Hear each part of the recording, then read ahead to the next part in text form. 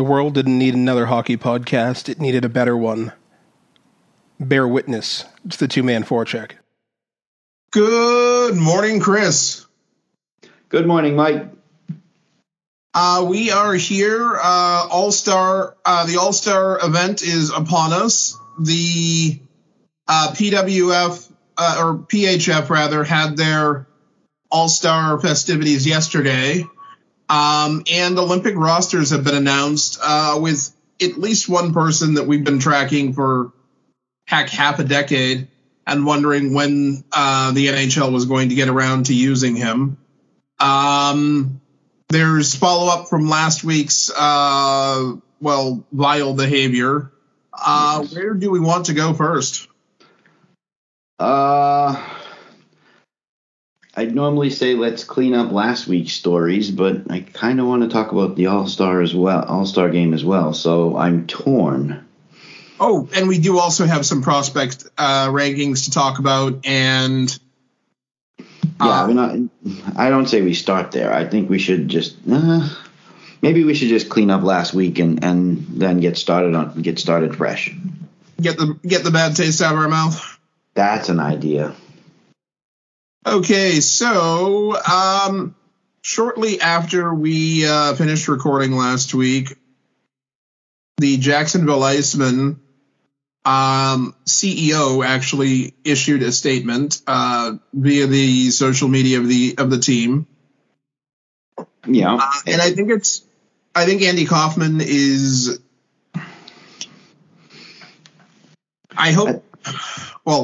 I think he did the right thing. I hope he consulted with the team's legal team before he did issue the statement and take this action, because I don't think this is something that anyone wants lingering.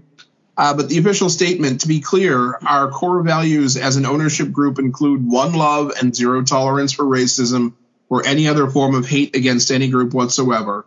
The platform that is the Jacksonville Icemen is one that is more than just about hockey. To us as a group, it is about using this platform to spread not only our love for hockey, but our love for the community and for each other. Though the investigation and review is ongoing at the league level, the Jacksonville Icemen will be releasing the player involved effective immediately. We'll continue our mission of sharing our love of community and hockey. On behalf of the entire Icemen organization, we apologize to anyone who's offended and look forward to the beginning of the process of healing together as one. Thank you. Andy Kaufman, Icemen CEO. I read this when we finished the show. I found this on the Twitter, and I'm glad that they took quick and decisive action with regards to the player. I'm glad that they took quick and decisive action with coming out with a statement. Unfortunately, the statement is not being as well received as I think Andy was hoping it would be because of the way it's worded. Because they're apologizing to anyone who was offended and not apologizing to the victim, in this case, Jordan Subban. Not apologizing to... people are starting to parse his words. Yeah, and that's always going to happen. Unfortunately, yes. I do believe that he was acting in the best interest of the team, of the league, of the player, and taking quick and decisive action is great, especially when you consider that it took the ECHL another 4 days. They released a statement on Thursday,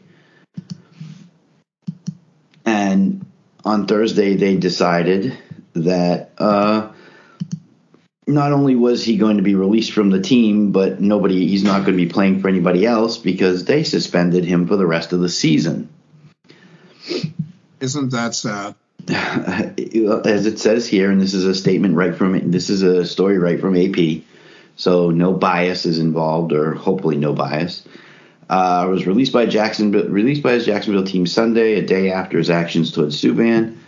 Panetta said his gestures were not racially motivated. Statement from the ECHL Commissioner Ryan Crellin. Insensitive actions and gestures, regardless of intent, cannot be tolerated in our game. We all need to learn and grow from this incident and remain steadfast to further educating and advancing our commitment to diversity, equity, and inclusion throughout our league. Now, he can apply for a reduction of the suspension and reinstatement after March 17th, and I'm not sure why he has to wait until then. I don't know if it's like after their All-Star break or something, or before their playoffs, or it might be the projected end of his required training and anger management. Because, yes, that's the other thing he has to do. It's all pending a completion of a learning experience conducted in conjunction with the NHL's Player Inclusion Committee. The trouble with this is that I think I'm just surprised that it took 4 days. I understand that they wanted to do an investigation. The team reacted immediately, and I think I expected the ECHL to follow suit. I understand you want to get your hands on the video. You want to do your due diligence before you take any action. But there's video. It's obvious. There's not a whole lot of gray area here. It's pretty cut and dry from what I've seen. And it still took them 4 days. Now, Panetta is claiming that it wasn't racially motivated. In fact, the statement here says that my actions toward Jordan were not because of race and were not intended as a racial gesture. I did not contemplate at the time that it would be received as a racial gesture, and I attempted to convey this to Jordan when we were sent to the dressing room during the game. He was claiming that he did a tough guy bodybuilder gesture toward him because he was saying, his quote to Jordan during the game was, "You're only tough when the refs get involved." And then he made a bodybuilder type gesture. Not sure I believe it based on what I saw in the video. Does not look that way to me from the video. I'm sure that there are people who will 100% agree with him. I don't necessarily know that I want to associate with all of those people. That being said, I'm glad that they have a zero tolerance policy in place, and even after 4 days, they made the right decision, and he's not going to be playing hockey for a while. Thank you very much. Have a nice day. The other story was the Christoph Rabic, who was suspended 30 games, but they moved rather quickly on that one, I think. I know it happened like on January 12th, but it's happening too frequently. Whether they're reacting in 1 day, 4 days, a week, whatever, it shouldn't be happening at all, is all I'm trying to say. The leagues are at least handicapped by the rules that they have to engage in. Engage via.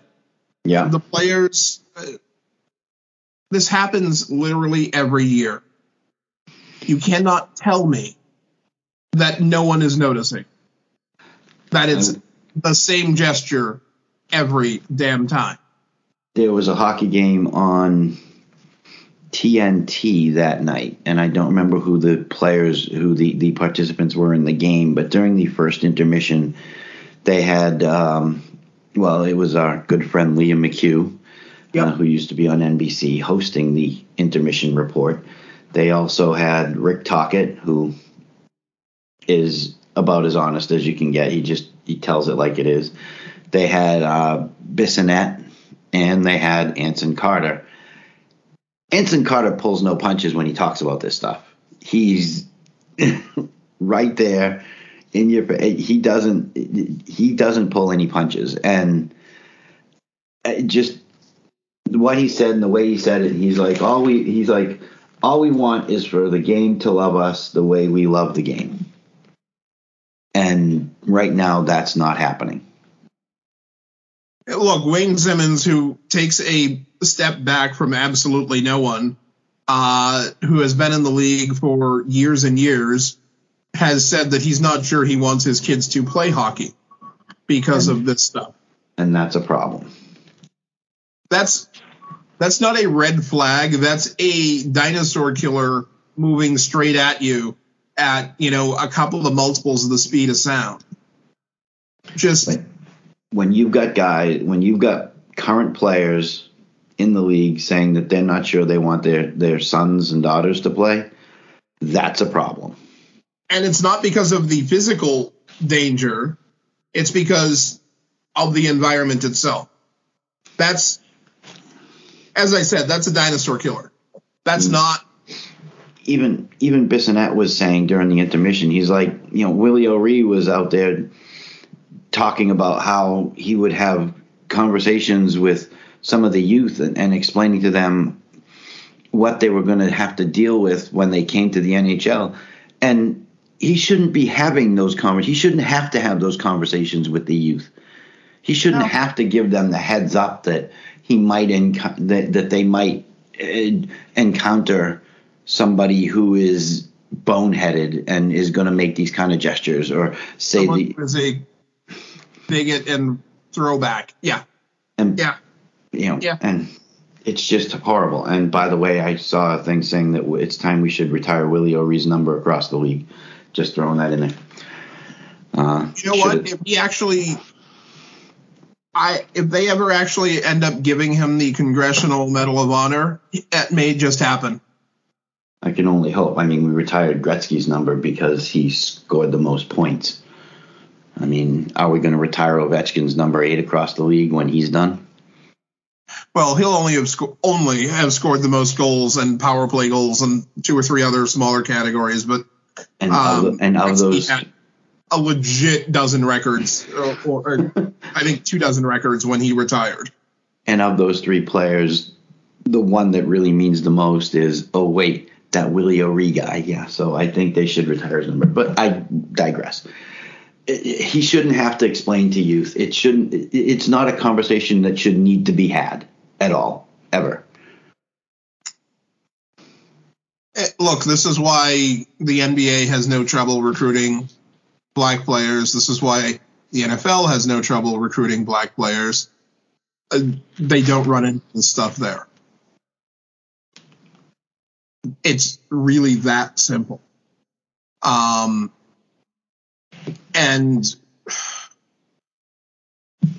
I just don't even want to talk about it anymore. I'm going to say, I think we've exhausted this. I just wanted to do the follow-up and get it out of the way. Now we can move on to better things, like the All-Star Game. Woo-hoo. The All-Star Game. The popularity contest. One of the biggest impacts on the All-Star Game was made by Aaron Dell. Aaron Dell, of course, is, I believe, not on the All-Star roster. But when he had his sweet little hit on Drake Batherton and took him out of the All-Star festivities because Batherton is going to miss 2 months. Yes, that's 8 weeks or more of hockey. There have been a couple of really nasty injuries over the last couple of days, but sorry. Yeah. So he hits Drake Batherton, and I'll be honest, I haven't seen this, so I'm going to have to go looking for a video, but it sounds horrible. It didn't look as bad as it turned out to be, but it was still absolutely boneheaded. Okay. And I'm not surprised that Aaron Dell was suspended for 3 games. Was it a suspendable offense? I mean, did he? As a first-time offender, getting 3 games, yeah, it's not much. There's not much wiggle room on whether that was okay. On whether that was or wasn't a bad hit. You can, if you, like I said, I will Google it post story so I can be a little bit more informed. I didn't remember. I was focused on the non-hit that still got a 2-minute penalty in the Bruins Avalanche game.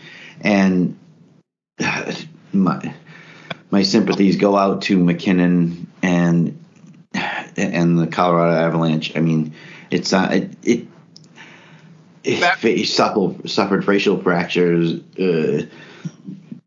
and he's going to be out for a bit as well. And it was a legal hit, but because they gave Taylor Hall a 5-minute major, even if they reduced it, they couldn't eliminate it completely, so they had to give him a 2-minute interference penalty, which might be something they visit at some point in the future in the league offices. But for a goaltender who's wearing the most equipment to go and take out a player, yeah, I can see giving him a suspension. I mean, you think of the amount of pads that they're wearing, the level of equipment, the mask, the glove, the blocker. Their paddle is twice the size of any other stick on the ice. So here's the thing with the Batherton. Like, there was no question it was off the rails and bad. I just don't get. I get that it was a bad game for Dell and that his team was being to the ground. And Ottawa was on a little bit of a hot streak too, if I'm not mistaken. Haven't they won a few games in a row? I know that they lost to Anaheim, so that ended the streak. But weren't they on like a 3 or 4 game win streak or point streak or something like that? Yeah, I mean there was so much going on with that game that it had the potential to boil over. Okay. I mean, I'm sorry for Batherton, and yeah, it's going to take him out of the All-Star festivities. However, he's going to make it there. He's going to, well, I mean, if he's there, he's going to be there as a spectator, but he's going to make it. He's going to make it to the All-Star game again in the future. It's not. Oh yeah, no. Talent-wise, yeah, he'll be there again. He's not. This isn't going to be his only shot at it, and because he can't be there, it certainly means that somebody else is getting a second shot at it. His teammate Brady Tkachuk. Tkachuk is entertaining. Slightly larger than average personalities. And really, if you're going to have an all-star weekend, personalities who should be there. Like a certain Lamborghini that won't be in the parking lot. He is a big personality. I mean, he's first on the team in hits, first on the team in penalty minutes, I believe. Second on the team in points, third in goals scored. His face-off percentage is quite high at 50, just under 59%. 58.7, I believe, is what the story said. So it's not like they're sending, They're not sending a scrub. It's a legit all-star also attending. I mean, it is his second one. He did go last year. It wouldn't be unexpected if he were there of his own volition, let alone, because he's getting in because a teammate couldn't. It's not like, oh, why did they pick him? No, it makes sense that he's going. He's got the statistics to back it up. I mean, 27 points in 35 games on that team. And the thing is 23 of his points are at even strength. He's not feasting on the power play like a lot of guys who make it to the All-Star game. I mean, arguably Thomas Chabot should be there. We all know I've been a Chabot fan for a long time. 27 minutes, over 27 minutes of ice time a night. Yeah, that's not a lot. I'm sorry. He's only playing half the game. Pretty much, yeah. That's one part of the All-Star festivities, and I think it will be interesting to see Brady Tkachuk there again. Yes. The Denver Post has actually been celebrating some homegrown. And yes, we're definitely 100% talking about hockey players. And as strong as like the college hockey is in Colorado, can you guess how many NHL players have from the state of Colorado have actually played a game this year? Across the league? Across the league. 30. That number would be very, very wrong. Okay. The number is 7. Oh, and okay. Almost certainly name all of them. 2 of them are sons of Hall of Famers. 2 of them. Yep. One is a Carolina player and someone with the same last name. Well, 2 of them are brothers who are sons of Hall of Famer. Really? Yeah, I'll just read you out the list since it won't take long. Troy Terry. Troy Terry, all right, Anaheim. What? Anaheim. Josiah Slavin, Jacob Slavin, Brendan Lemieux, Nolan Foote, Cal Foote, and Brandon Carlo. Brandon, how did I not remember Brandon Carlos from Denver? Wow, that's terrible. Well, Colorado Springs, but that's the fun part is 5 of the 7 are actually from Denver. And let's see. I mean, they made a big deal about it during the Colorado Avalanche game that Brandon Carlo was playing in front of his family. And seeing some of them for the first time in 2 years. Apparently, there were over 100 friends and family at the game.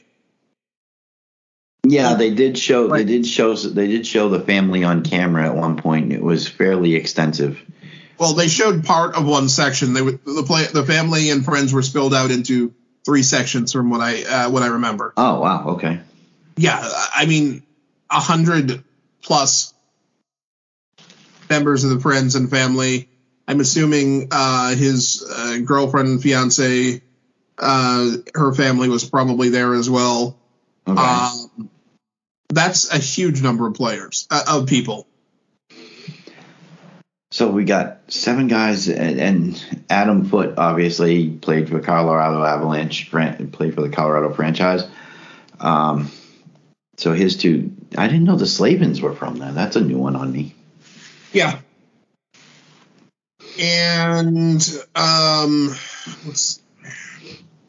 not surprised. I mean, it's. I don't know that they're necessarily on par with Hockey East or the Big Ten, and specifically Michigan, Minnesota in general, or in general, Big Ten, specifically Minnesota, Michigan. But Denver is still another area of the country where you see. We expect hockey to be supremely popular, but yes, they just don't seem to have produced the NHL players. And when you look at how dominant and scary the Colorado Avalanche were when they first arrived in town.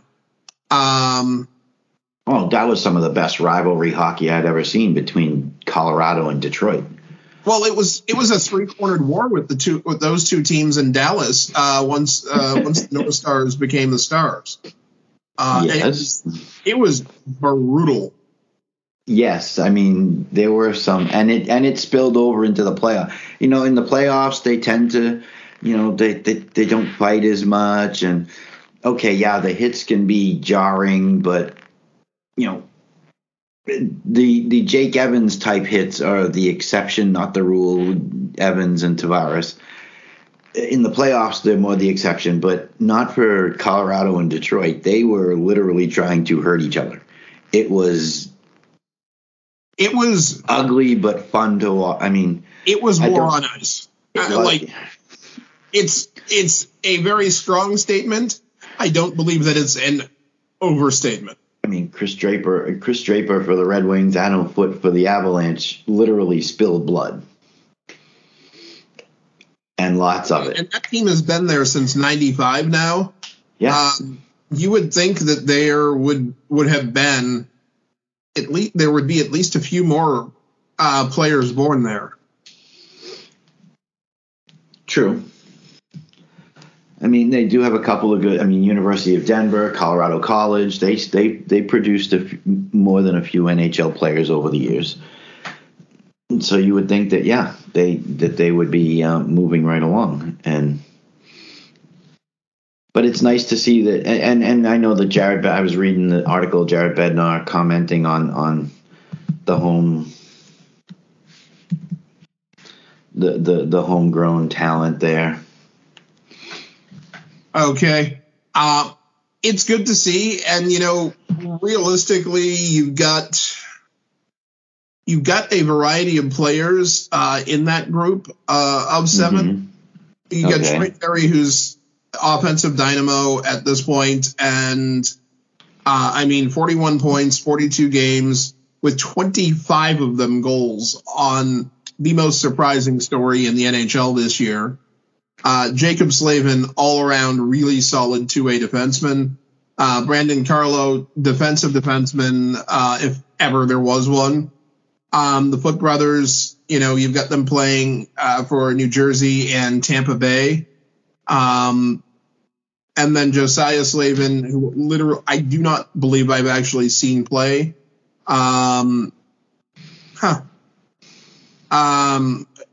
He's up in Chicago with Brendan Lemieux in Los Angeles. Brendan Lemieux has made a name for himself in the past. He's probably very nearly as popular with other teams as Brad Marchand was earlier in his career. I was going to say, Brad's trying to change that image, though. I mean, I was listening to a story I went back and watched an old hockey game from the Bruins that was on my DVR, and during the intermission, they were talking about how he had taken a phone from a kid, and the kids lean over as they're coming off the ice for warm-ups, and Brad grabbed the kid's phone, took it with him as he walked down the tunnel, gave him a little message saying, "Hey, hope you enjoy the game tonight. I don't know whose phone this is, but I hope you enjoy the game because I know I'm going to. And all right, I got to go. So I'll talk to you later. Bye." And brought the phone back out to him. And then during the game, I guess he turned around and asked the kid somehow got a message to the kid asking him if he didn't mind his name being on the NHL Twitter. And apparently, blew the kid up. 12 years old. So Brad's doing what he can to change that image, but see, as much as he's gotten into some really silly situations on the ice with other players, some of them flat out stupid. Oh, you mean the licking incident? And honestly, I think the licking incident, somewhat gross, utterly hilarious. I was gonna say, if it doesn't make you laugh a little bit. It's a little cringy. I really admit that it is a little cringy. But as far as Komarov didn't like inside someone's head, but he's always been fun. Oh yeah. It's just that in the last, I would say, 4 seasons, he's been less physically obnoxious on the ice. Granted, I think that's because he's run out of new and unique ways to irritate opponents without getting suspended for it. But to move into their heads, I mean, poor Komarov he's like, "Stop licking me, stop it." I'm sorry, you're skating around and you're licking other players. Okay, then. Who did he do that to? Did he do it to Ryan Callahan as well or something like that? I mean, it was at least 2 or 3 players, and it was... Exactly, see? It makes me chuckle, too. You want to get inside someone's head, well, that'll work. Well, it works. I'm not sure I would ever take that method, but, it clearly worked. Yes. Oh, Where do we want to go next? Well, let's continue with the All-Star theme. The PHF, the newly named PHF, apparently had their, and I feel bad that I missed it because, and this this is my first constructive, I don't even know if it's constructive criticism, but they need to market this better because I did not hear a thing. I did not know that it was happening this weekend. They need to get the message out there about the PHF, at least about their All-Star weekend, because apparently this is their All-Star weekend, or they had their All-Star game last night. They did. It was streaming on ESPN Plus. I think that it's great that they're getting some touch by ESPN. I don't even like NHL games on ESPN Plus. I freely admit I don't watch them. I actually have. I mean, it's better when Bucci. It's better when Bucci does the games. He's all right. But I mean, I've seen a few games on there. They're trying different things, which is the only way they're going to grow. And I think that the league, the Professional Hockey Federation, is a great thing. In that, I think it's going to be good for that league to grow. But in all honesty, I don't remember seeing ESPN at all mention that it was their All-Star weekend. Nothing. They need to market this better. I've turned on ESPN a couple of times since the start of the hockey seasons. I have not heard the PHF mentioned on there once. And if you're going to be showing the games in any capacity, that's something that needs to change. And ESPN as a whole, really, you don't have to give them 10 minutes every night because you're ESPN, you cover every sport from college volleyball to, professional baseball. That's fine. Although they don't seem to carry Quidditch, but that's another story for another day. If you're going to cover it and you're going to devote resources to streaming it across your platform with your people, yeah, it needs to be in your news at least once or twice a week.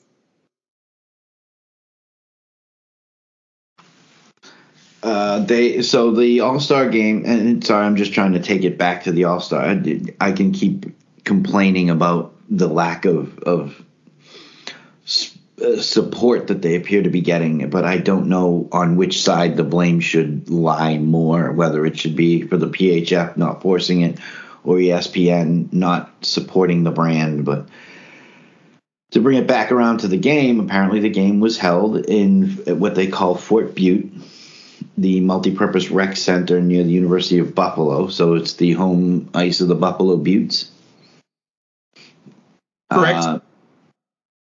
They've called it home since it was relinquished to the league in 2019 by the Bills and Sabres owner Kim and Terry Pegula.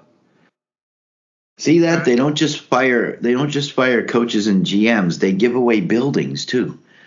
Well, I think they fired the whole team. I believe at one point they were the owners of the Buffalo Buttes. Oh, okay. Well, that's not good. The event was moved from Toronto due to the ongoing issue. Streamed on ESPN Plus. They announced a $25 million investment from its board of governors and owners over the next 3 years.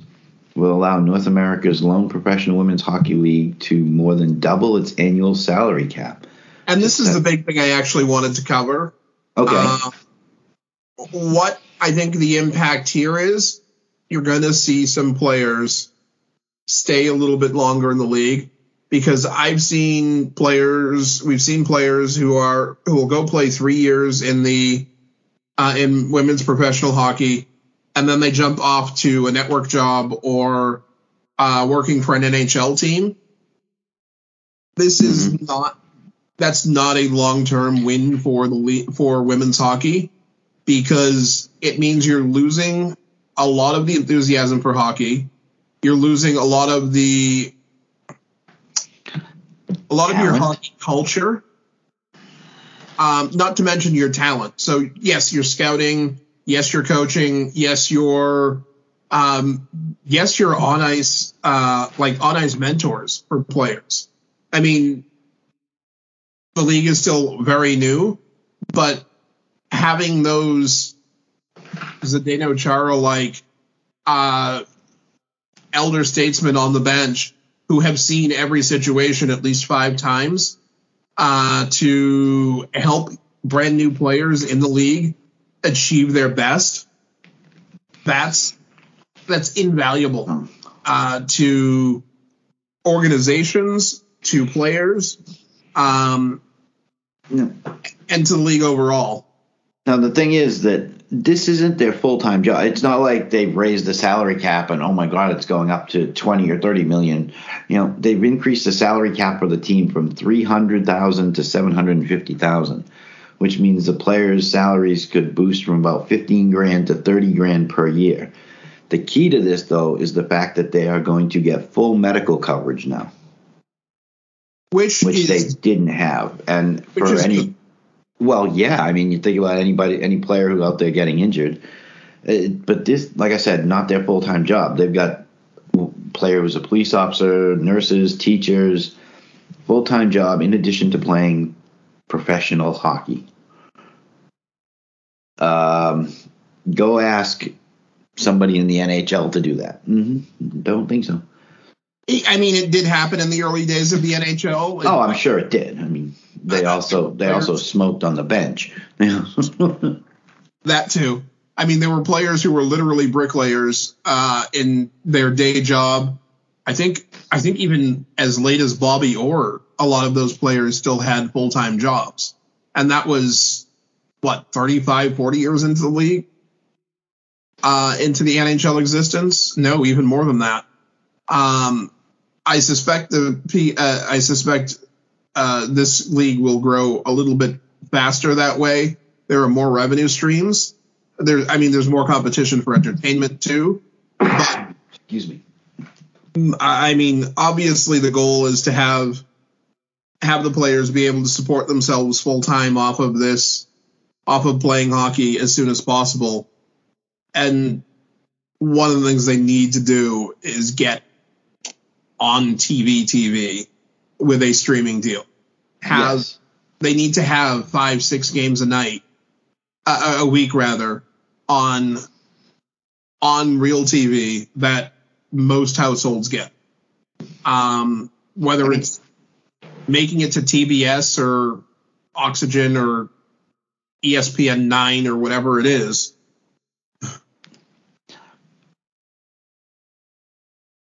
It's just this path. Okay, go. I mean, the things that they're getting though, they are, and the commissioner has it right. What they're doing is creating sustainable environment going forward. They're planning next season 2 expansion teams, not 1. Yep. Montreal and another U.S. city. They are improving facilities. They're providing players with a 10% equity in their respective teams and control over their likenesses from marketing opportunities. Huge. That is something that certain long-established businesses in pro sports entertainment, like the company Vince McMahon owns, doesn't do. In fact, they do the opposite. They control almost everything once you sign with them. So again, this is really important. It's nice to see the growth. The next step is getting, like you said, that TV deal so that they can get the image out there. I mean, ideally what I would – actually, there's a couple of different ways they could do it. But, I mean, the shortest path is obviously that big network deal, whether it's ABC, NBC, CBS, one of them, or who knows, maybe if something like HBO decides to dip back into sports, we know that they've done boxing and stuff like that in the past. maybe they'll jump in on women's sports and start including that in their streaming service, because they're the third or fourth largest streaming network. And if you can open up your HBO app and either watch your favorite movie for the 81st time this year, or watch a fresh women's hockey or women's basketball or women's soccer game for that matter, that's a path that you're not going to see Netflix take, or even I kind of doubt you'll see even Amazon jump in on women's sports. They probably feel they already have a good stranglehold on women's shopping money or spending money. Okay. Just to tie a little bow on it, the last paragraph, it says, "We're not done. It's a huge step in the right direction. The hope is to continue to grow, but for now, it's something to be pretty proud about, and we're excited." There's a lot of people who finish a 12-hour shift at their job, and then they go to hockey practice, they go home, they get 2 hours of sleep, and they do it all over again. And those are the players, when you look back in 10, 15, 20 years, we'll remember as the people who really made this whole thing work.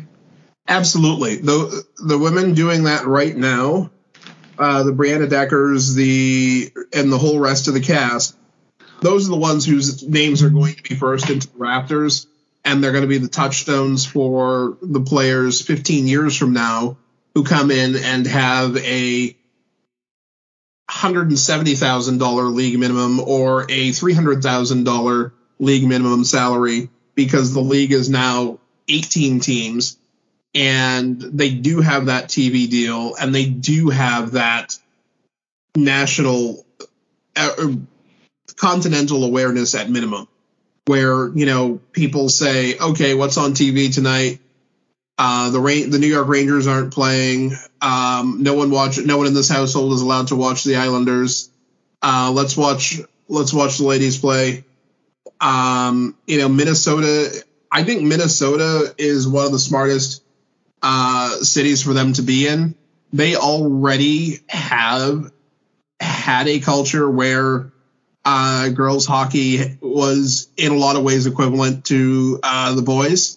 Yeah. There's the Mr. Hockey Award, and there's an equivalent for young women, and that's gonna keep pushing young players forward. That drive to be the best at whatever level you're at is the best catalyst for making it to the next level. Period. There you go. I'm just looking forward to where they go from here, because I think it's an entertaining game. We've seen it live, and can't wait to see what they do. For me, I will know women's hockey is right on the cusp of being there when I start seeing celebrities at games or in gear, or I turn on, or I walk down the street in Boston in the middle of July and I see a Pride jersey for a player who's been in town, who was either just drafted or hasn't played in the city in 5 years. Those are the signs that a team is really well received. Absolutely. I mean, you and I both know from going to Bruins games that you will find jerseys from the last 60 years of players at any given game. How many Neely Bork, or how many Orr jerseys do you see? Park. Didn't we see like a Dick Clapper jersey once? Clapper, yeah. About 10, 12 years ago. Dick Clapper, yeah. You might even see a Milt Schmidt jersey, number 15, yeah. Andy Moog, Milt Schmidt. Nifty Middleton. Absolutely. And it's not even just the stars that you see in real hockey towns. You see guys who were, third, fourth line players, second, third pairing defensemen. As much as I love PJ Axelson, he was never going to be a Hall of Famer. But you'll see jerseys. I'm still seeing PJ Axelson jerseys. I still have. Hey, I have a Brad Boyce jersey. Absolutely. I mean, and the Samsonov jersey hidden somewhere if I can find it. If you can find it, sure. Player movement is always a fascinating thing to watch. Yes. One of the more interesting players in the last year in the NHL is someone who Mike was once again right about.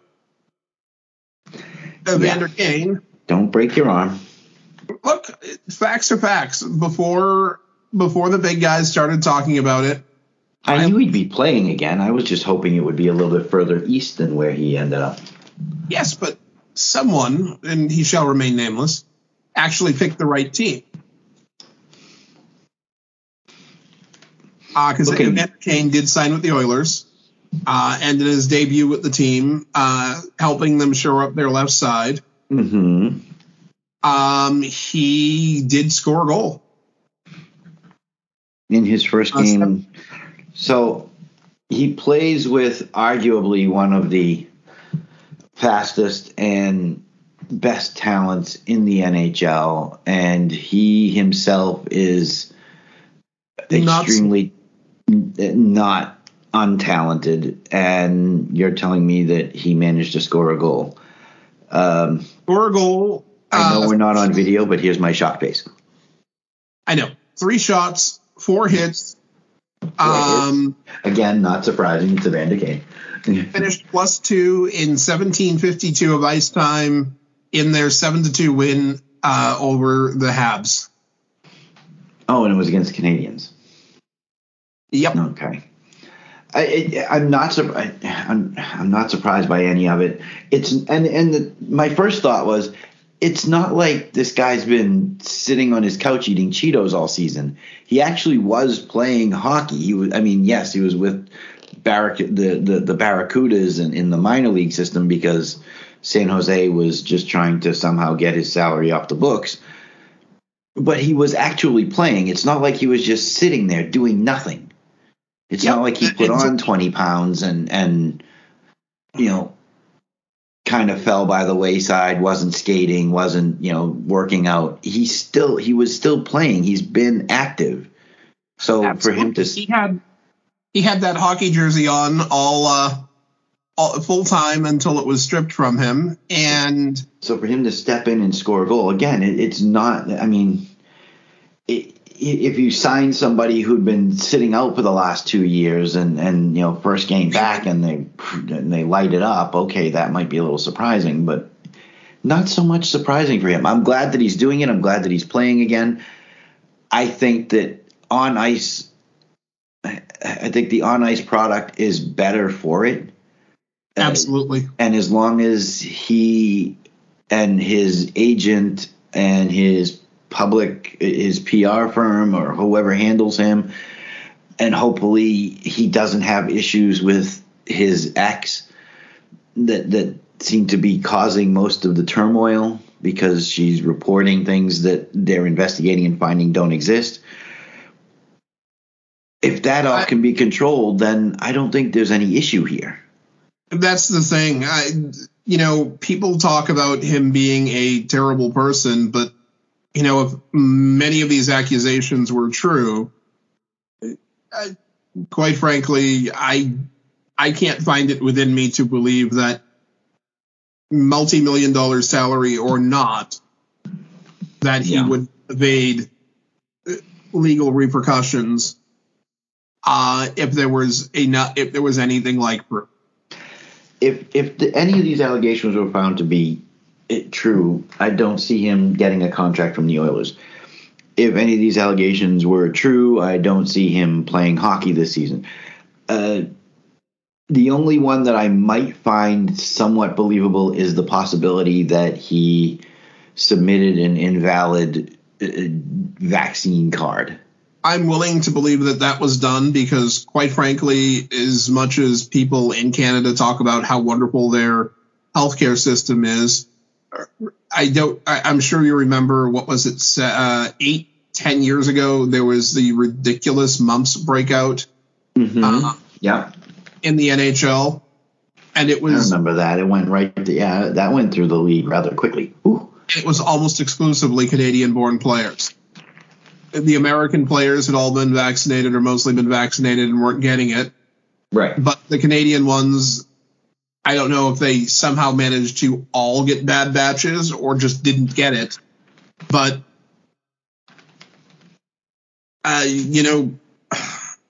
there's something going on there. There's a belief. I don't know if there are beliefs that certain things don't really help, or if they just believe that simply because they don't know anyone who's had something, there's no need to worry about it. Either one or both in combination would arrive at that, but the fact that I don't think I actually know anyone personally, and we're talking, I went to a reasonable sized school and I have cousins everywhere since my parents have both had a lot of siblings, and they had a lot of kids. Okay. I don't know anyone who had the mumps when I was a kid. No one. Not even one. It's something that they vaccinate you against as a child, unless the parent really fights it and doesn't want to have their child vaccinated. But they usually do recommend it and do it while you're young, and then you get the MMR, and done deal. I'm just glad he's back. I'm just glad he's back. I enjoy watching him. Back hockey. I enjoy watching him play. I just wish it was on Nesson a couple of nights a week and not in Edmonton. And totally fair. We do have some breaking news. Ooh, I like breaking news. Breaking news. Good breaking news or bad breaking news? Bad breaking news. Claude Julien had a fall and managed to fracture some ribs very recently. John Shannon reports via Twitter that because of the injuries, Julien will not be able to board the plane to Beijing, and so Jeremy Colleton will actually be coaching Team Canada. This tweet came out at 11:11 this morning. That sucks. Yeah. I mean, Julian's not particularly young, and it certainly could have been worse. But speedy recovery to him, and good luck to Jeremy Colleton and Team Canada. So Jeremy's still coaching Team Canada. Was he not fired from his head coaching duties in Chicago? Or is he still coaching Chicago? I thought he was fired. No, I don't believe he's coaching in Chicago. He's been out. I think he's been out since last year, or maybe early this season. But yet he's still going to coach Team Canada. I mean, honestly, with talent like that, how much is he more of a manager, or is he? I mean, just making sure that the right players taking the right shifts, and making sure that. It's not. Are they sending NHL players? I don't believe so. They are not sending NHL players because the NHL won't allow it, supposedly. Yes, they changed their minds in the middle of the season. Oh. Brad Marchand might not have had an opinion on that. Yeah, I remember that. So Jeremy Colleton is in. Again, speedy recovery to Claude. Ribs are a tough thing because you can't really do anything with them. You can't wrap them. It's not like a broken arm where you can cast it or anything. So it's just going to be painful, and it's going to suck. Yep. And Derek King is the interim head coach of the... That's right, Derek King. Okay. I knew the Blackhawks. It has been for 2 months and 24 days. So Jeremy Colleton's got some time on his hands on. Jeremy Colleton has had time on his hands since November 7th, I believe, or November 6th when King was hired. Okay. On his Olympic team is a guy who we have been talking about and waiting for to be allowed to succeed in the NHL for quite some time. Literally, I don't know if there is any other non-NHL player who we have spent more time talking about than Josh Hosang. That's because we both love Josh Hosang. When he came up with the Islanders and was brutalized in the media and by various so-called fans for daring to wear a number that no one on his team was wearing and no famous player had worn. Oh, come on, say it out loud. He was wearing number 66, damn it. He was wearing number 66, and in his first season up with the Islanders, 10 points in 21 games. Second season up with the Islanders, 12 points in 22 games. His third run up with the team wasn't as good, but he was also significantly more limited in ice time in the 18-19 season. He spent the 2021 season in the Swedish Hockey League, and he has been on a AHL-only deal with the Toronto Marlies this year, where he seems to be having some sort of renaissance. 20 points in 27 games. Go Josh. Yes. And he's apparently done nothing but gush in the media about the opportunity. And he says that if he gets he's, according to one of the stories I saw, if he gets an offer for an NHL contract, he is going to talk to the Leafs first and give them the opportunity to match because he's that grateful. Wow. Does this sound like a player who has, what's that wonderful hockeyism, filthy habits or attitude problems or any of the other reasons that they decide to bury players? Yes. It sounds totally like that, especially when you're very grateful to the organization for giving you a chance, when you're putting out 2/3 of a point per game performance because, you feel comfortable in that organization. Yeah, it's bad behavior all around. It's terrible. I don't know how it can even be tolerated. Giving them an opportunity to match if he gets a contract from another team. Yeah, that's all bad behavior. I mean, Bush League. Clearly Bush League. Clearly it stems from horrible playing behaviors and I don't know how he has an opportunity. I don't. That literally tops the list of filthy habits. Yes, terrible. Yeah. Showing gratitude, offering opportunity, and taking advantage of opportunity. I mean, no filthier habits exist anywhere in sports. Again, did we not want our local product here to draft him when he was available?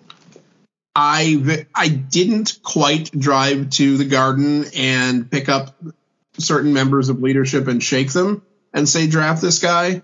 But I kind of... 26 years old, and he's going to be on the Canadian Olympic team. Correct. Can't complain about that. And he's not. It's not like he's an alternate. I mean, he's on the team. He's there. And honestly, I now have a reason to watch the Olympics. Like the men's ice hockey Olympics.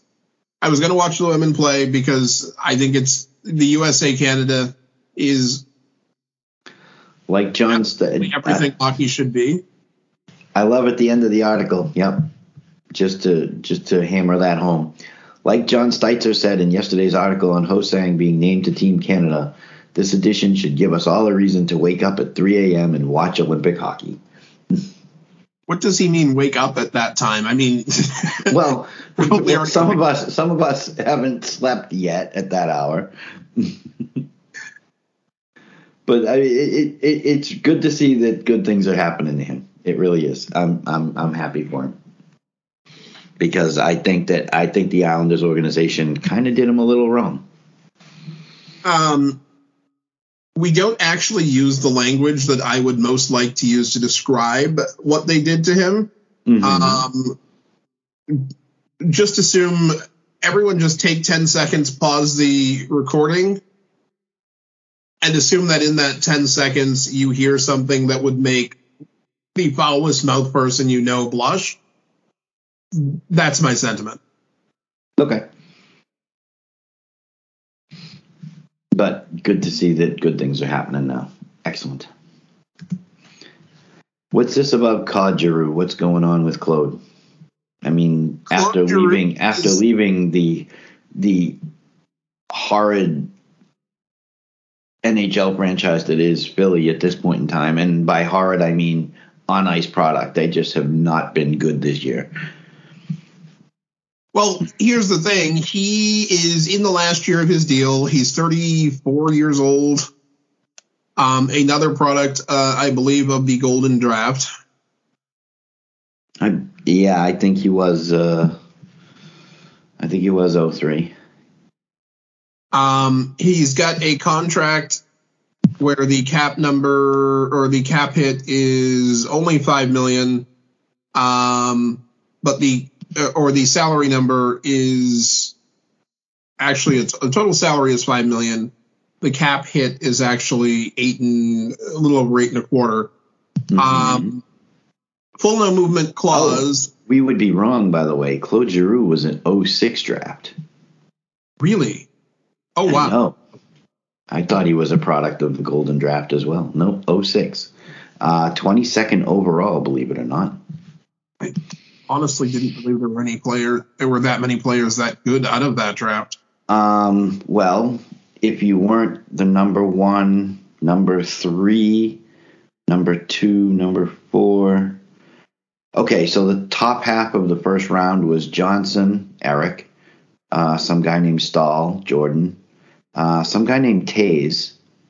I mean, I knew those guys were all taken, but I didn't realize that there was anyone that deep into the draft. I mean, who can forget the amazing Yuri Jalusti?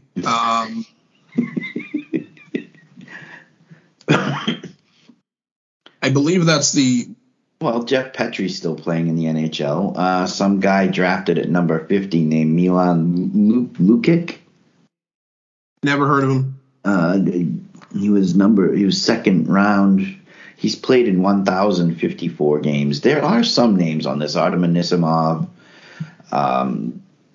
Yoansu didn't play as many as I thought, but some guy in the third round. Brad Marchand.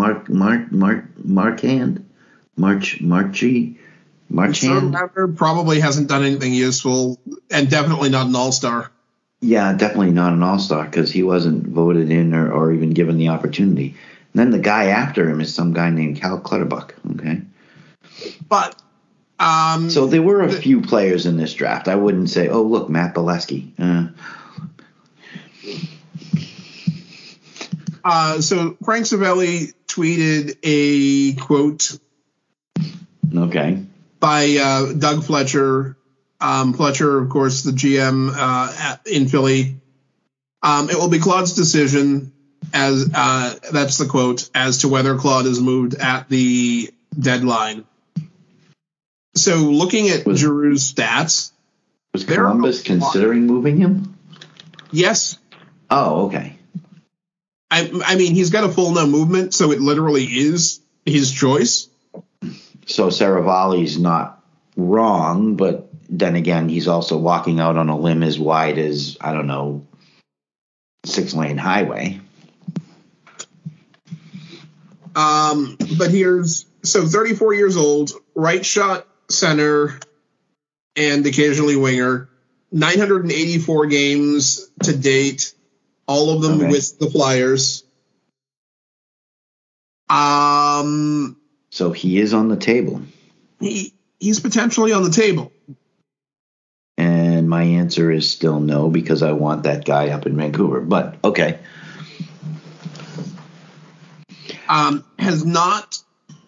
Doesn't seem to have actually slowed down in terms of point production in the last couple of years. Now, if I'm not mistaken, he's more of a distributor. I mean, he actually wouldn't be a terrible center for a player such as Taylor Hall. I mean, because he's a distributor, if I'm not mistaken. Voracek did most of the scoring. He's definitely more of a distributor. And Alexander Wenberg. The fun part is that, like David Krejci. He's a right shot. So theoretically, if he landed in Boston and you didn't have to give up Hall or Pasternak or something like that to get him, that's a pretty impressive second line if you leave them together. What's his face-off percentage looking like these days? He's like still 6th or 7th in the league, well over 55%. Oh, okay. Then that would certainly be a help. His stats are really are impressive this year. Okay. If you could turn that into a Boston second line, yes, you would still need to upgrade the defense if it could be managed. But Hall, Giroux, and Pasternak as a line, that's more than most people are going to be able to handle. 2 goal scorers and a distributor in the middle. Yeah. I don't know if that would work. And the distributor was something to prove in the playoffs. Because that's honestly my biggest area of concern for him. His playoff numbers dropped significantly, and I don't know how much of that is simply Philly being Philly and how much of it is him. Okay. His faceoff percentage this year is 60.8. Wow. That is Perrier, who is their second best faceoff man, and I believe out for the rest of the season, is at like 55%, 55.6. I don't see him going back to Philly. So if Giroux is available, what's a reasonable package for a guy with no time left on his contract? And see, that's my concern. Is we're only band-aiding the wound. That's the other part of it. That's why I want the other guy in Vancouver. That's the other part of it. 3 years left. Dries Bergeron doesn't have a contract after this year either. Yeah, and like I said, the JT Miller, 3 years left on his deal, 28 years old. How much longer is Bergeron playing? You need a number one. And you need a number one, you need number two. You're band-aiding the number two at the moment if you get Claude Giroux. I'm not saying I don't like the guy. I mean, as a player, unfortunately he played in Philly and it's Philly. But talent-wise, you can't deny, and if he's still producing at a level that is more than just somewhat productive, I mean, it sounds to me like he's still producing at a level where if he can play that way in the playoffs. 0.85 points per game is where he's at this season. I'm not complaining about that, that's for sure. And it's on a not good team. I mean, I don't think the Bruins are great, but they're not flyers. I do. He would certainly be an upgrade from Erik Haula. Erik Haula, to me, is a great third-line wing, a reasonable defensive presence on a second line. The problem is they're looking to aggressively. If Columbus is looking to aggressively retool, they're not going to be taking Philadelphia, but yeah. They're not going to be taking. They're not going to be taking. If a package that's fair for him would not be including big money contracts, would not be including. I mean, could you send Jake DeBrusk there? Is he an overpayment for Claude Giroux? Well, Jake DeBrusk's contract is over too. I don't know that it would be a 1-for-1 swap unless there was like a sign and trade on one end. Right. I think it would be really interesting. I think the package is going to. I think any package is going to include more picks and/or prospects than anybody off a roster. I mean, yeah, you'd probably have to throw in a roster player to fill Claude Giroux's spot. So, Erik Haula? I don't know. maybe if you could arrange a 1-year or 2-year extension for Giroux, as part of the trade, so that Giroux knows he doesn't have to pick up and move again July 1st or whenever. I think it's July 15th this year when free agency starts. Okay. if you could sign him for 2 years, Holla and DeBrusque as the trade piece, I can live with that. If that's all if that's all Philly wants for him, I don't know that that's going to do it. They're going. I don't think they're just going to want roster players. You probably have to throw in a pick. But I mean, JT Miller, you're going to be looking at least as much. Same with Pedersen, who I think JT Miller is going to take a higher prospect and most likely a first and or second. If you're talking about getting JT Miller out of that team, you're giving up Beecher. It's going to happen. But JT Miller, again, 28 and has term. And multiple term, not just 1 year. He's like 3 years left on his deal at $5.25 million. He's cheap. Yeah, I would honestly still rather spend roughly equal resources and get Pedersen out of there if possible. Pedersen's not a center. Pedersen is a center. Okay, he's a player listed as a center. What's his face-off percentage? Yeah. If I'm bringing his face-off percentage was terrible for years. Your point? Whose face-off percentage was terrible? Krejci's was not good for years. He was under 50% for several years. Okay. I still think Miller's the better. I like Pedersen. He's got talent. I just don't think that he's going to fill that role. JT Miller can. See, I think that you can look at Pedersen if you don't have to give up the not very impressive farm system. And it's not. And we'll get into that in just a minute. But if you can avoid giving up the not very impressive farm system for Pedersen, a 23-year-old who should be playing 10 more years minimum in the league, is better than a 28-year-old who's arguably at the point where their skills are expected to start declining. Now, those curves have been blown completely out of the water by a couple of players recently. Brad Marchand is laughing at the expectations. Alex Ovechkin is moving too fast and hitting too hard to even notice the expectations. But until someone proves that they can do it, you really can't expect them to do it. Okay. But you're down on Miller, who's, like I said, 28 years old. I'm not down on Miller. I'm saying that I would prefer Pedersen. Okay. Because you're getting 5 years more, and if you can have him playing 10 more years with McAvoy and Grzelcyk and Carlo all behind him, and not have to think about replacing him for years. JT Miller, you really have to start thinking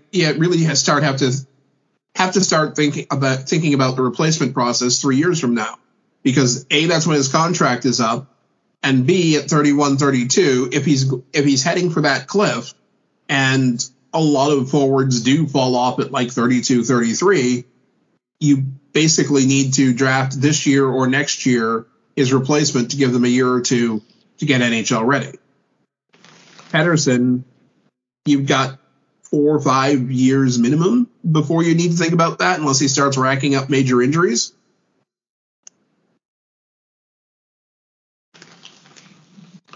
Okay.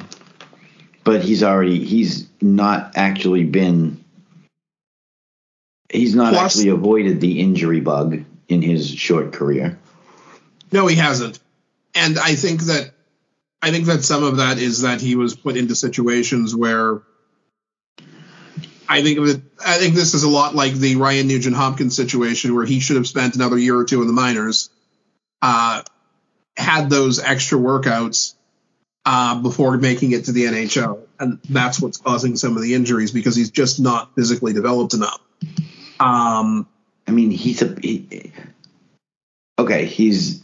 actually an inch taller than JT Miller, but he weighs 176 pounds. He's a stick. Eat a sandwich. Put on a little bit of bulk so that when you actually go into a corner, I don't even know if he goes into the corners, but when you go into a corner and somebody hits you, you don't get hurt. I don't know if he's afraid that might affect his speed or whatever. His faceoff percentage this year is a whopping 41.9%. That would be Pettersson. Yes, and that's something that a lot of players learn to do better as they age. And I'm not saying that he wouldn't learn under Patrice. I mean, Patrice could certainly school him up. I have no doubts about that.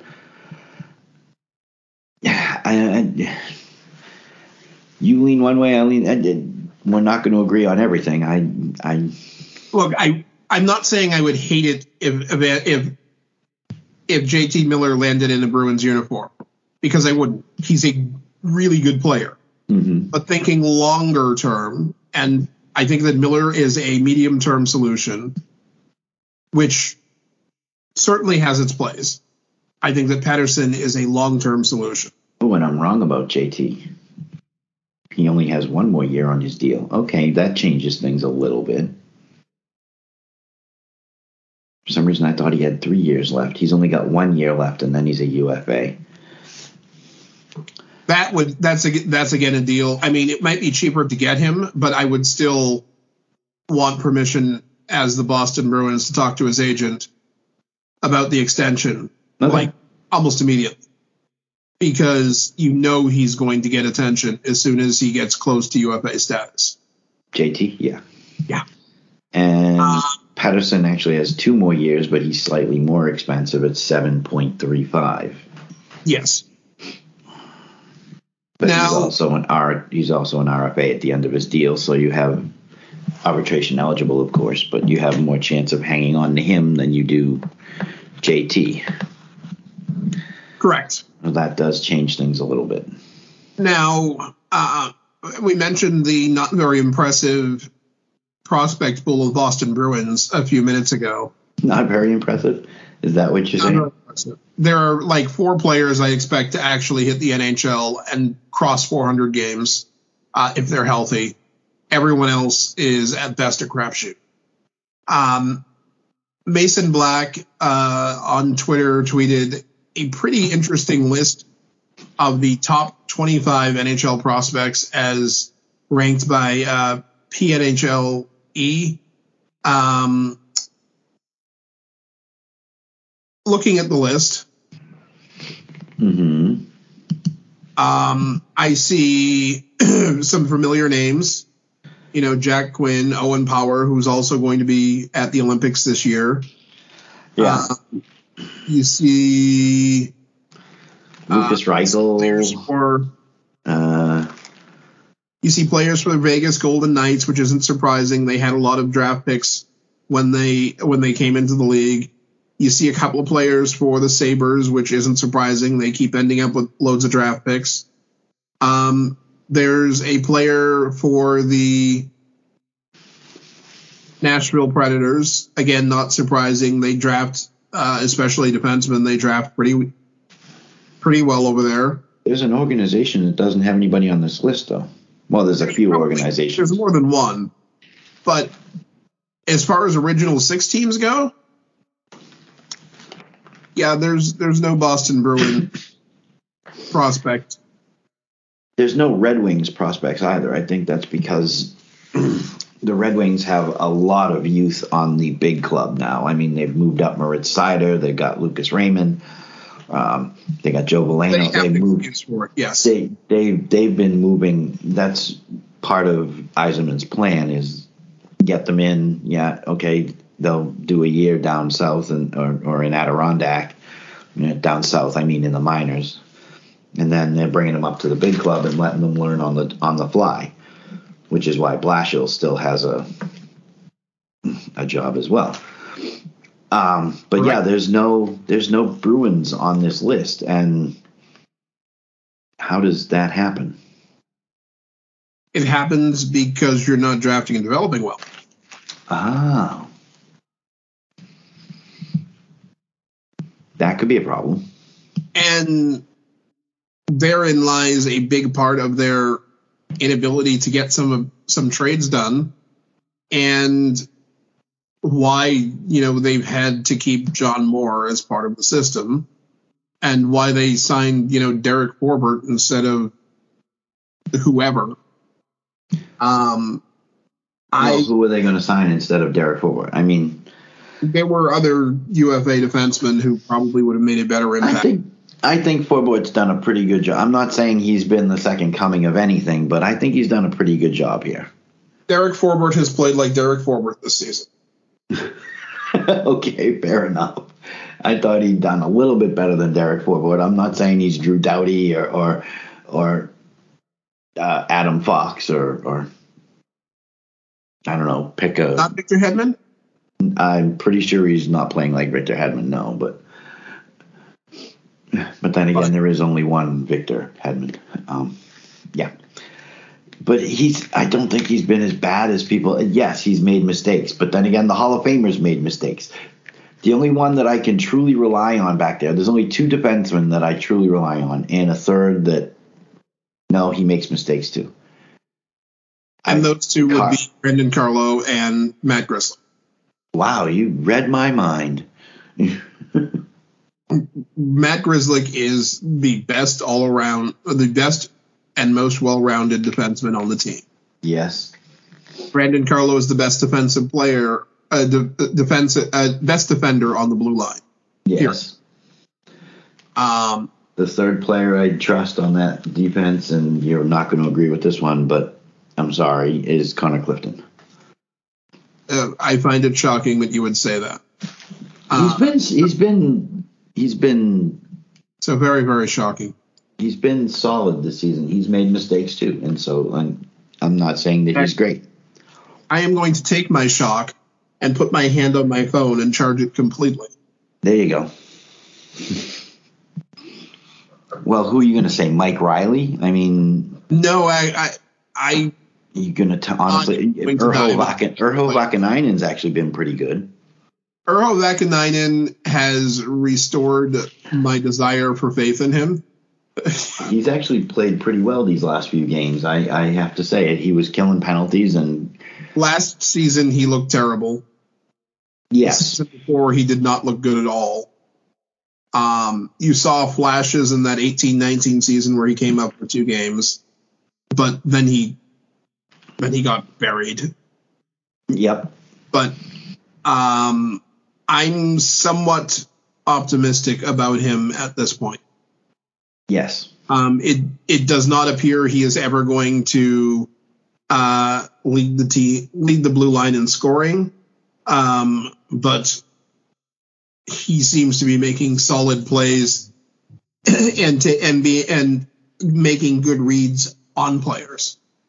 And he can pass. I mean, it helps that he can pass and skate well, but being in the right position is almost more important. I mean, we saw Aaron Ward stay in the league as one of the bottom 20% in speed for years because he knew where he needed to be. It's not just about, and that's exactly what I was just about to say, is it's not all about just speed. It's about positioning. If Charlie McAvoy wasn't as fast but was better at positioning himself and knowing where he needed to be, as opposed to just where, hold on, that guy's skating by me again, I got to try and catch up to him. No. If you're in the right position in the first place, you wouldn't need all that speed to catch him. So it's not just about the speed in that position. It's about knowing where you need to be and what's required. And I don't know that Charlie is as good as he may or may not be, depending on your argument. He still hasn't figured all that out, and I don't get it. But what I really don't get is the fact that we can't have anybody on this list. I mean, is the Bruins farm system that bad? Yes. Wow, that was a quick answer. Smart Hockey published on the 23rd a list of draft rankings, and I think this is something that if you're at all interested in, you need to dive into. Shane Wright, Brad Lambert, Logan Cooley top the list, all centers, Matt Savoy as well. And that's Canada, USA, Canada. First defenseman is David Jurisic. And this is from Smart Scouting, who I must be honest, I haven't looked at them much lately. I used them a little bit last year, but David Jurisic out of the Czech Republic is number 5, first defenseman. Okay. And they do not have a goalie in their top 50. Interesting. Not completely surprising, but interesting. And they do have decent draft reports on a lot of players, including a probably not related to the other Hughes, Jack Hughes, at Northeastern. Westwood, Massachusetts.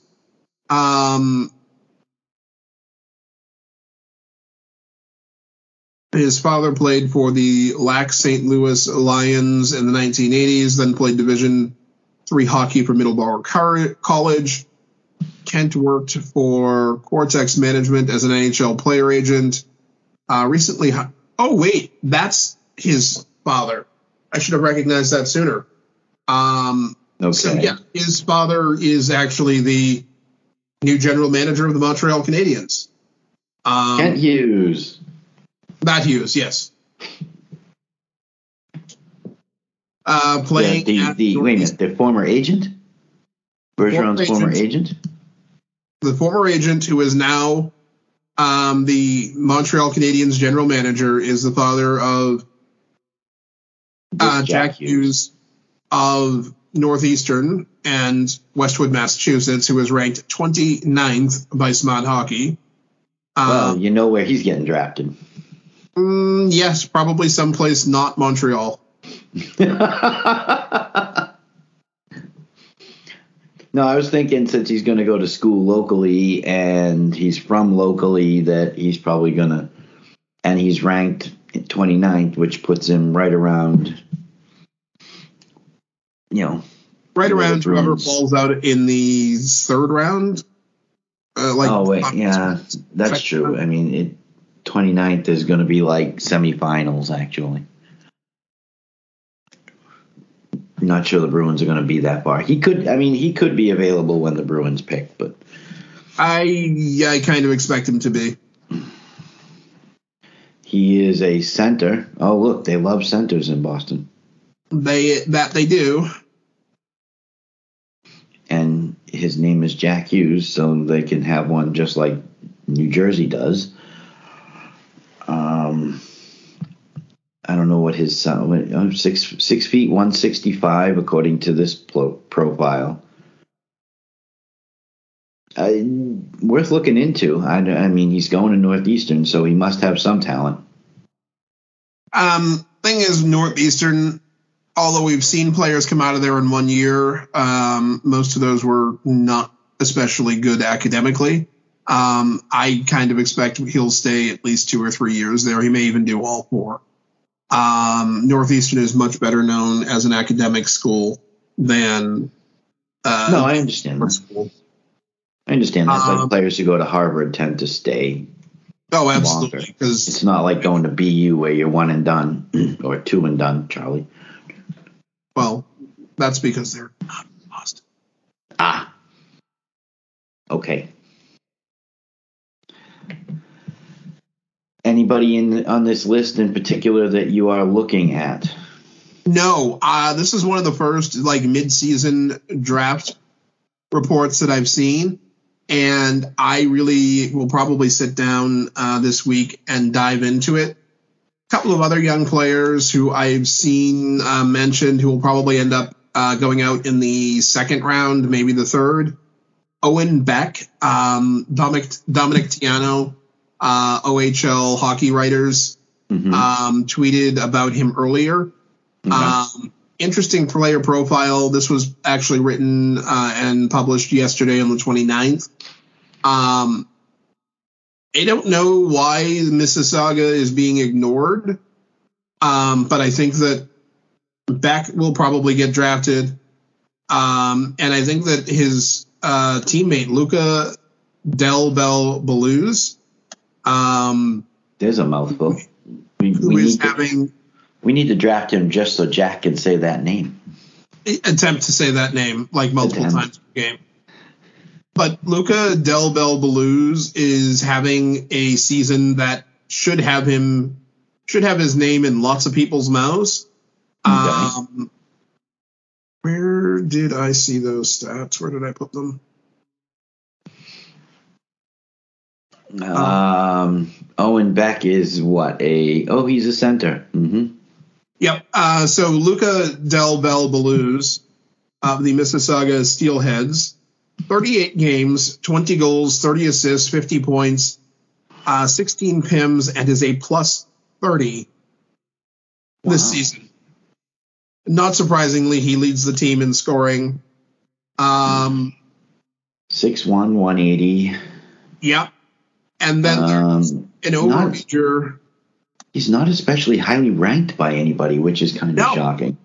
Yes. FC Hockey has him 47th. Bob McKenzie and TSN have him 37th, his highest. And he's kind of all over the place. NHL Central Scouting for North American skaters has him 11th. But if they're limited to just North America. And North American skaters, so they're not even talking about European skaters or anything like that, which makes it really, really hard to project. But the kid who surprises me the most on that team, James Hardy. He's now 20 years old, so January 18th of 2002. So go back to 18-19. Yes, he had 22 points in 62 games. But last year, 59 games. James Hardy. It's with 34 goals. And this year, in 38 games, 28 goals, 21 assists, 49 points, 21 PIMs, and a plus 26. Okay. Just based on last year, how has he missed? Usually with these type of things, and there are. Is Mississauga just that hard to get to or something? Did they not allow scouts into the building, or maybe there was only like 4 seats for scouts? I don't understand. Mississauga Steelheads, it's not like they're an unknown team. He's only ranked in one,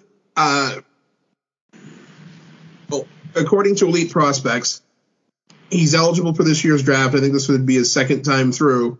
Okay. But there's an older scouting report from 2020, but ranked 204th by NHL Central Scouting for North American skaters. Someone needs to grab this guy in like the 5th round and literally have the steal of the draft. He's not super big. He's not all that small, 6 feet, 183 pounds. But not all players develop the same speed. He's had 2 really solid years, including last year, which would have been a serious challenge. This year, which has been a challenge for young players. Why is he not? I want to see him drafted. I'm putting together my draft board for the year of players I really want to see drafted. And I honestly almost don't care where he gets drafted.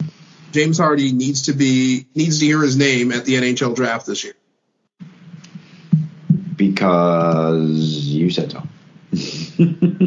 Look at the production. Just look at the production. If the production is there, there's got to be some other reason that he's not getting a look. Yes, it's probably a dumb reason. Okay. What's his name again? James Hardy? James Hardy. And we shall, I think we've run out of stuff that we have time to talk about this week, and we may have even run out of stuff to talk about this week. I think we've covered pretty much everything looking at the list here, yeah. We will get to the comments on our Podbean next week. From Marcha, they deserve a few minutes of time, and we just don't have it today. As always, thank you for listening. Share with your friends, share with your neighbors. Borrow the phones of everyone you work with, and make sure you add it to their podcast list.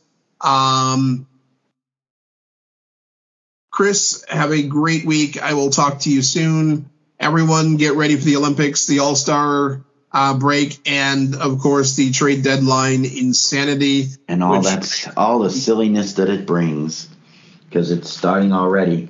I expect extra goofy this year. Rumor I read last night. Marc-Andre Fleury to the Capitals. Discuss. That would be awesome. At least as a discussion, because he'd get to play against the Penguins at some point again. Yeah, what I was reading was they don't know whether he'd be able to handle. He doesn't know whether he'd be able to handle that. I don't know. There was some interesting Twitter action on this. Somebody tweeted out that the deal was Andre Fleury to the Capitals for Daniel Sprong, another player, and Ilya Samsonov. I don't see the Capitals trading away their future goaltending for present goaltending, but okay, that's hilarious. Yes. Speaking of insanity, there's a January 28th article from Nick Goss on NBC Sports, and we're just going to run through this. Hold your laughter till the end. Okay. The first one isn't bad, but there's 5 players the NHL Bruins should pursue as before or at or before the trade deadline. Yeah. JT Miller, discussed. Score. Lawson Krause, left wing, Coyotes, 10 goals, 10 assists in 40 games played. Phil Kessel, Arizona Coyotes, right wing, 5 goals, 22 assists in 41 games played. No. Riley Smith, right wing, Golden Knights, 11 goals, 18 assists in 42 games. Bring back Agent Smith. Ooh.